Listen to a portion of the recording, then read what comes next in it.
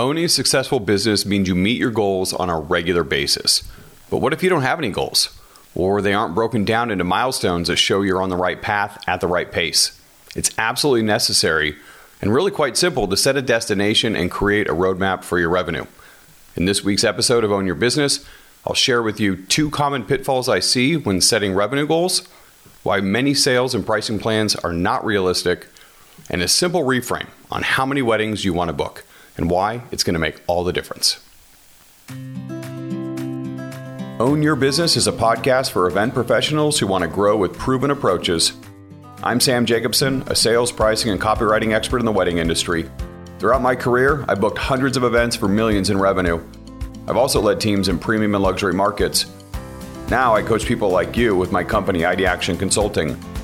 It's not easy to run a business, especially if it's a business of one, because we aren't born knowing everything. Like you, I had experts who showed me the way when I was starting out and when I was ready to level up. I hope this podcast gives you the confidence to own your business. Do you ever have recurring dreams? Or maybe they're recurring nightmares. Now, I had a recurring dream, usually a nightmare, when I was in my 20s. As many of you know, I worked in restaurants from the first that I could drive when I was 16 years old until about a dozen years later when I finally moved out of the restaurants into the catering and venue world at the resort that I worked at in Washington State. And my recurring dream in my 20s when I was working in restaurants, it went something like this. I would go out to a table and I would take their order. I'd have a conversation with them. Everything was going great. But then I'd look over and at another table in my section, I realized that I got sat. And so I couldn't put the food order in or the drink order in for that first table. I had to immediately go to the next table. And then by the time I got done with them, I would get sat a third table and then a fourth and then a fifth and on and on and on it would go. And in the restaurant world, this is called being double sat or triple sat or quadruple sat or whatever it may be. And what happens is that you get everybody started, but you never actually make much progress. Doesn't take a psychotherapist to recognize what's going on in that dream. Ironically, this actually happened one time when I was managing. In my first year at the resort that I worked at, the wait staff was being really difficult and they wanted to get off work early on a Friday or Saturday. I don't remember what it was, but they were complaining that it was too slow and that they didn't need to be on staff. And so they wanted to go out and have drinks themselves after work. And I said, you know what? Stop whining and complaining. Just get out of here. I'll handle everything. It was slow enough, so I thought. Well, people started coming in. They sat down. I took their drink orders for them because we had no wait staff. It was just me and the bartenders. Well, sure enough, after about 10 or 15 minutes, we had 10, 15 tables on the deck, and I was in the weeds. I had done this to myself. I had created my own nightmare. When I was in my 30s, I stopped working at as much as I was, and I wasn't in restaurants anymore because I had a kid, Emily, and I wanted to spend more time at home. And so, ironically, my dream, the recurring one, shifted from a restaurant to a house. I had new priorities and I wasn't in the restaurant as much. I was in the house more, but it was still the same kind of dream. I would go from room to room, checking in on my family, but the rooms never ended. And I would meet more and more of my family and I would continue to go and go and go, but I would never actually have an opportunity to hang out and sit and connect with them because I was so busy trying to entertain and be with the other people who had just come into the next room. I always felt overwhelmed. In my 20s, in my 30s, even now, I still feel overwhelmed. Like you, my default is to say yes to too many things. Sometimes I'll overcommit to people, especially when they're near and dear to my heart. But even with clients, I set poor boundaries. I want to help everybody as much as I possibly can, and I know I can do it, but where do I draw the line? And sometimes I feel guilty about not spending enough time with my kids. This is a different kind of overwhelm. I feel overwhelmed almost with grief of losing the time that I want to spend with them because I'm giving it away to other people. And each day I feel like my to-do list gets longer rather than shorter, even though I'm working 10, 12-hour days sometimes. So here's a little bit about my morning routine. I'm going to tie this in pretty quick here. I get up around 5. I spend 15, 20 minutes in bed on my phone, reading the news. I like to do the mini crossword puzzle in the New York Times. I do Wordle, and I like to compete against my dad, or I think actually my dad likes to compete against me. And on Fridays, we do the news quiz, and that's really a showdown. But once I'm done with that, then I move downstairs into my office. I meditate for about 10 minutes using the Calm app, and then I go to a journal. It's a high performance habits journal from Brendon Burchard. And in there is a question that says, I would know that today was a great success if at the end of the day I did, said, or felt this. All right. I would know that today was a great success if at the end of the day I did, said, or felt this. I'm guessing it has to do with manifestation and visualizing what it is, projecting what it is that you want to feel like, and then working backwards from there. So a while ago, I realized that most of the answers that I put in and day out sounded something like this to that particular question. I want to feel like I am caught up. I want to not be stressed about getting back to clients. I will know that today is a success if I'm able to give my all to my kids after work, or if I don't feel overwhelmed with life. These are the things that I saw that I was writing down. Now, there are lots of reasons why I felt like this, but underlying all of it was probably this sense that I had, going all the way back into my 20s with these recurring dreams, of trying to take on too much, trying to say yes to too many things, trying to get more out of life. And maybe this sounds familiar to you. Here's what I hear from my clients, people like you who are listening to this podcast. Do you want more money? Yes. Do you want more clients? Probably. Do you want better clients? Absolutely. What about more creative projects, more referrals, higher prices, higher conversion rates, more inquiries? I'm guessing that if you listen to this podcast, those things sound like you. You want more too. But the question is, when is enough enough? When can you say, it's good enough for now? There's a thing called hedonic adaptation, and it comes from the Greek word for hedonism, and in there it means something about pleasure, right? It's about experiencing pleasure. And what hedonic adaptation says is that we become accustomed to whatever level of pleasure we're receiving at that particular time, and to get more pleasure, we have to go out and seek more to feed that appetite for whatever it is that we're looking for. It's like a drug addict. Once you reach a level of adaptation, you have to get more of whatever it is that's stimulating those neurochemicals in your brain. And what ends up happening is that many of us end up going through life on this hedonic treadmill. We go and go and go and go, always in the direction of more. We want more pleasure in life, whatever that may be. But we never get any closer to reaching that finish line, to reaching that goal, because what we seek, we find, and then we see something bigger and better in the immediate future, and then we go after that. And then once we reach that, we keep going towards the next thing again and again and again. And it ends up as that race without a finish line. A race without a finish line. Now, I've run a marathon. I've run a very long race. Back in 2015, when I was living in Dallas, I was needing some motivation to stay in shape. It was hard for me living in the city. I just moved there and I was doing okay, but I needed to burn off that energy. And so I started running. Now, I played sports when I was in high school. You could say I was a bit of a jock, but I never really liked running without any other purpose, like a ball or something that was there. So I needed some sort of motivation to do that. I needed to have a goal to reach. So I set the mark with the marathon. I was literally not a runner at all. I couldn't even run a mile. But the marathon was less than 4 months later, so I had to figure out a way to go from couch to 26.2. And what I did was I asked my brother, who had run a lot, what kind of training program I should get on. He said, check out Hal Hidgens. So I get the Hal Hidgens app, and they have this opportunity to go from couch to marathon. Now, I knew it wouldn't be easy, but I also knew that I could do it with the plan that was laid out for me with the mileage charts and the dates. Every single day of the week for 20 weeks was laid out. Now, I didn't have a full 20 weeks, but I kind of jumped in and picked up about a month into it. And I got to tell you, that training was one of the hardest things I've ever done. I had to get out 3 days a week and run 3, 4, 5 miles during the middle of the week. And then I had to run a ton on the weekend, the long runs. It was one of the hardest things I did. The training was actually harder than running the marathon. But I knew that it was something that I could do because I had this plan. It was laid out every week, and it made me feel like I could actually accomplish it. I didn't have to worry about it or even think about it or second guess what I was doing because I had the app. I just put on my shoes and I go out and I hit the trail. But here's the thing. Most wedding pros don't have a plan like this for their business.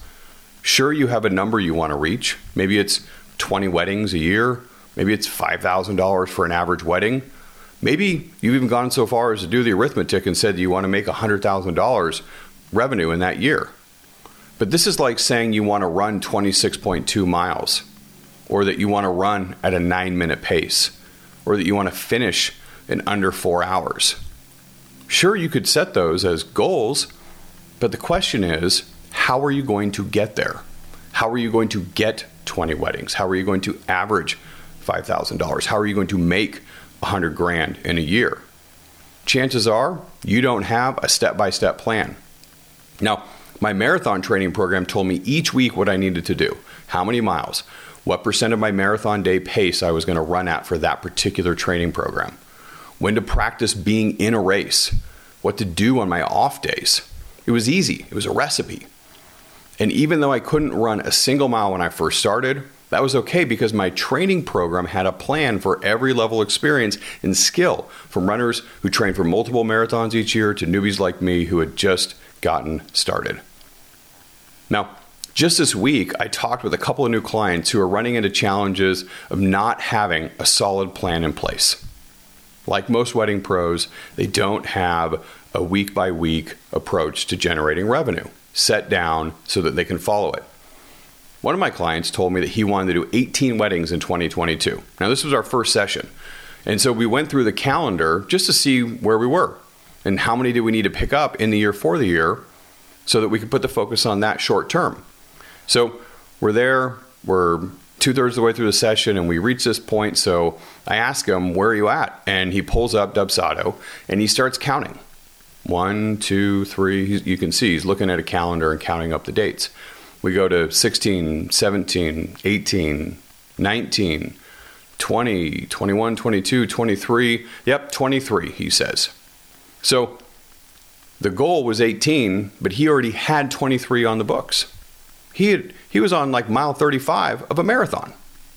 So what do? We closed the year down, no more bookings for 2022, and we spent the rest of the coaching session blocking time off for a vacation and talking about possible destinations and what would need to be done in the coming months to make that happen. Now, he thought that his issue was booking more events. That's why he hired me. But in reality, it was something else entirely. And I knew we needed to get him a break to re-energize his batteries if we were going to have any opportunity at tackling the biggest issues with his business. Now, another client recently told me that she couldn't do a follow-up call with me for 6 weeks because even though she had capped her wedding count at 10 for that year, 7 of them were occurring over an 8-week stretch, and we were right in the middle of it. Too busy to spend just an hour on the phone with me to make sure that that didn't happen again. But here's the irony. 10 weddings was the goal. 7 of them occurred in an 8-week stretch. But there was nothing booked in July, September, or October. Clearly, we don't have full control over when our clients book their dates. Most of us are happy just to get the calendar full, to reach that 18 or that 10. But we got to go into it with a plan. And the best place to start is to reverse engineer a revenue plan that charts that course and fills your calendar with dates that realistically give you what you want from your business. And this can be quite simple. In fact, none of it is really hard. But I do want to point out that it's not as easy as I've heard others explain it. When I hear other people in the wedding industry often talk about how to set up a revenue plan or build a budget or set your pricing, here's what I hear them talk about. It's called a CODB approach. CODB, cost of doing business. Here's the formula. This is the formula that I hear quite a bit. It starts with your cost of doing business. So you take your CODB. These are all of your expenses. And then you add on to that number how much money you want to make in profit. So your expenses plus your profit equals the amount of revenue that you need to receive throughout the year. Okay? Pretty simple arithmetic. Then you take that number and you divide it by how many events you want to do. You just make up a number. I want to do 10. I want to do 18. I want to do 25. I want to do 40, whatever it is. So you take your total number of how much money you want to make, and you divide that by the number of events that you just arbitrarily decide that you want to do, and you come up with your average price that you need to charge for your services. And this is where a lot of wedding pros start, by setting their prices, and then they carry on and do this. Now, there's a lot of reasons why this doesn't work as effectively as other pricing strategy, but here's the biggest. First, and most importantly, it's a complete fantasy to base your pricing and your revenue goals based on what you want and you desire before you look at what the market can bear. It's not taking into account reality. I mean, I'll tell you right now, I want to make $10 million and I only want to work 20 hours a week. That'd be 1,000 hours, $10 million divided by 1,000 hours. That's going to get me a really high rate of pay. Now, if I was a wedding pro and I'm like, you know what I want to do? I want to make $300,000 and I only want to work 10 events. My average event is $30,000. Well, is that realistic? I don't know. Probably not. Do you even have enough inquiries from qualified couples to fill the dates at the prices you hope to charge? It's not as simple as arbitrarily picking how much money you want to make and how many dates you want to work. That jacks with the math. It's not always realistic. It's almost always more successful to set your prices based on what the market can support. You've heard me say this over and over again. You've got to look to your couples to tell you how much you can charge, because pricing does not exist in a vacuum. Prices are not absolute. You have to take them in context. They're relative to the comparable services and prices that your potential clients, these couples who are inquiring with you, what are they seeing from other wedding pros? What are they looking at when they get numbers back from other people like you who are proposing their services? Because if your services and your reputation and your branding are very similar to someone who charges half or 3/4 of what you do, it's a hard sale to make to that couple. If all things are equal, the only thing that's really different is the price. It's hard for even an expert like me. Now, there's a lot that you can do to provide a clear understanding of what your competitive advantages are, to change the conversation, to make sure that they understand what you do and how it helps them. And that's a communication strategy that you've got to put together. But most wedding pros don't have that. Now, we do that for our clients, especially when we write copy for them on the website, in their sales proposal, other pages of marketing collateral and sales collateral they send out. But most wedding pros aren't doing this. You're just presenting what it is that you do. I offer you these services. It costs this much money. So as you put together your revenue strategy, make sure that you're being realistic with a few different things. How much can you charge in your market when set inside your comp set? How much can you realistically charge in your market and in your comp set? Number two, how much money can you make next year compared to this year? How much growth are you going to see? I see a lot of people in the wedding industry who are focused on 50%, 100%, even more growth year after year after year.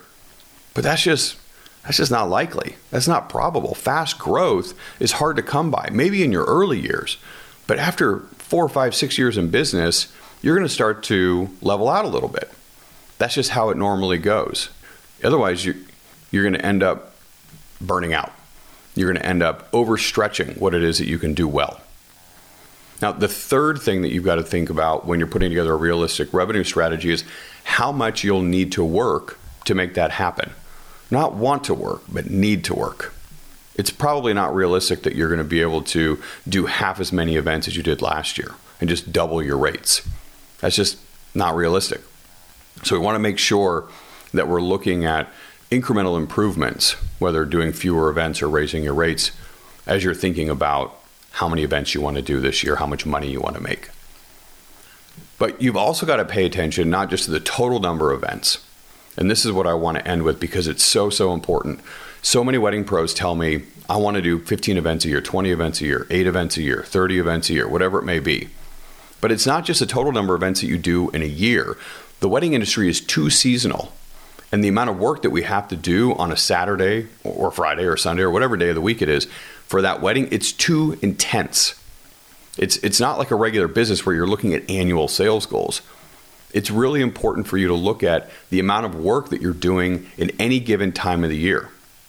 Don't end up like my client who's totally overwhelmed this spring and can't even make room for an hour to talk with me on the phone for a session.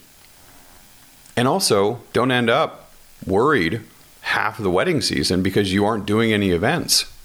Everybody else is out working, putting out fresh content, and there you are at home watching Netflix. So instead of thinking about how many events you want to do each year, I suggest looking at how many you want to do each month, or if you want to look at each quarter. All right, how many do you want to do each month? 2 a month, 3 a month, 4 a month, 1 a month, whatever it may be. Or you could look at it in the spring, I'm going to do 6. In the summer, I'm going to do 4. And in the fall, I'm going to do 5. Whatever it may be, however you want to break it out, but chop it up into smaller blocks of time. Because this will prevent short-term issues that stress you out. Being overwhelmed in a very short period of time. But it will also stave off long-term challenges like burnout. My experience is you'll end up doing more business with less suffering if you break these up, these revenue goals, into seasons, months, or quarters. And that's good for you. And that's good for your family and for your friendships. And it's also, and this is really important, good for your clients because you can be there for them in great spirits, excited about their event rather than just suffering through it. If you want to prevent this recurring nightmare of overwhelm and always feeling like you're behind, remember me trying to get to all those guests at the Olive Garden or see all my family and friends in that house, then you need to set boundaries on what it looks like to finish your work. You have to know when work is done. Set that line. And also, make sure you have a plan that's not too general. Break it down into manageable milestones. Don't look at it as 26.2. Look at it as mile 1, mile 2, mile 3. Your business, like your sleep, should be filled with fun dreams, not recurring nightmares. Boom. That's it for this episode on Own Your Business. If you've heard me on a stage or a workshop or someone else's podcast, you know I have a hard time keeping it short, but I know you're busy. So thanks for spending time with me today. You have a ton of options for guides when it comes to getting you to where you want to go. I hope you found someone you can continue to trust.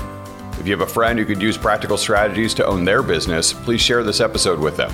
If you can't think of anyone in particular, we'd settle for a quick review on whatever podcast platform you listen through.